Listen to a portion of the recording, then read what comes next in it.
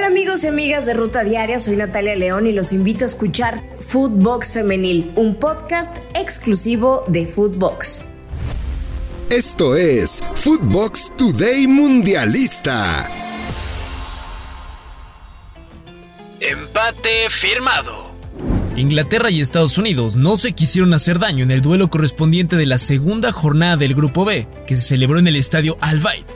Un partido en donde los norteamericanos propusieron más, buscaron el arco defendido por Jordan Pickford, pero no estuvieron finos a la hora de colocar la pelota entre las redes. Por su parte, los británicos no quisieron arriesgar de más. De las pocas aproximaciones que tuvieron fue un remate de cabeza de Harry Kane antes de finalizar el encuentro, pero el balón se fue desviado.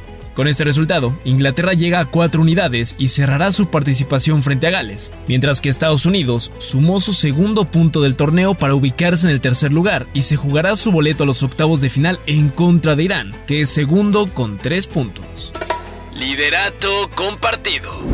Países Bajos y Ecuador brindaron un buen partido en el estadio Khalifa de Al Rayyan, en el que empataron 1-1. Los europeos se fueron al frente con un disparo fuera del área de Cody Gakpo al minuto 6 de encuentro, para así vencer la estirada del arquero Hernán Galéndez. A pesar de verse abajo en el marcador, los sudamericanos nunca bajaron los brazos y su recompensa llegó arrancando la segunda mitad con un gol de Ener Valencia al minuto 49, quien aprovechó un rechazo del portero neerlandés Andries Noppert para poner el 1-1 en el marcador. Cabe mencionar que Valencia llegó a 3 goles en su cuenta particular en esta Copa del Mundo y sexto en su carrera en mundiales. Con este resultado, ambos equipos llegaron a 4 unidades y tiene el destino en sus manos para clasificar a los octavos de final. Aquí las palabras del técnico de Ecuador, Gustavo Alfaro.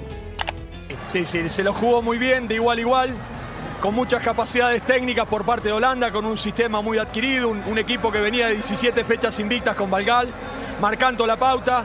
Ecuador no se sintió menos, perdiendo desde el arranque del partido, le jugamos de igual a igual y se lo empatamos a fútbol y coraje, esa combinación de fútbol y coraje que a mí personalmente como entrenador de este equipo me pone muy orgulloso y calculo que la gente de Ecuador debe estar disfrutando con el esfuerzo de estos chicos.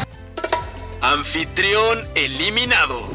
El conjunto de Qatar se convirtió en la primera selección de esta Copa del Mundo en quedar fuera de competencia al caer 3-1 en contra de Senegal.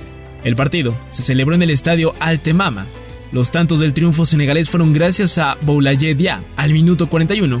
Luego, Famara Diédhiou amplió el marcador al 48. Mohamed Muntari acortó distancias para los cataríes al minuto 78. Pero Bamba Dieng cerró los cartones al 84 para darle los primeros 3 puntos del certamen a los africanos.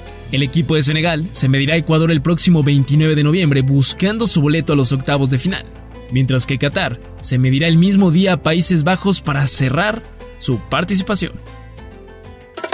Sorpresa para Gales.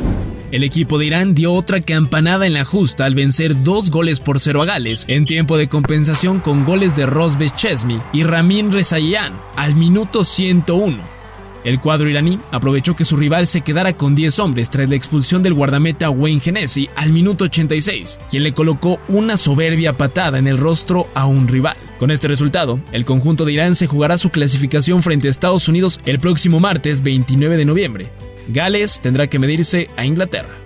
Recuerden escucharnos a través de Spotify, donde encontrarán lo mejor del Mundial de Qatar 2022. Califiquen el podcast con 5 estrellas, compártanlo con sus amigos y disfruten de todo el contenido que tiene Footbox para ustedes por Spotify. Esto fue Footbox Today Mundialista.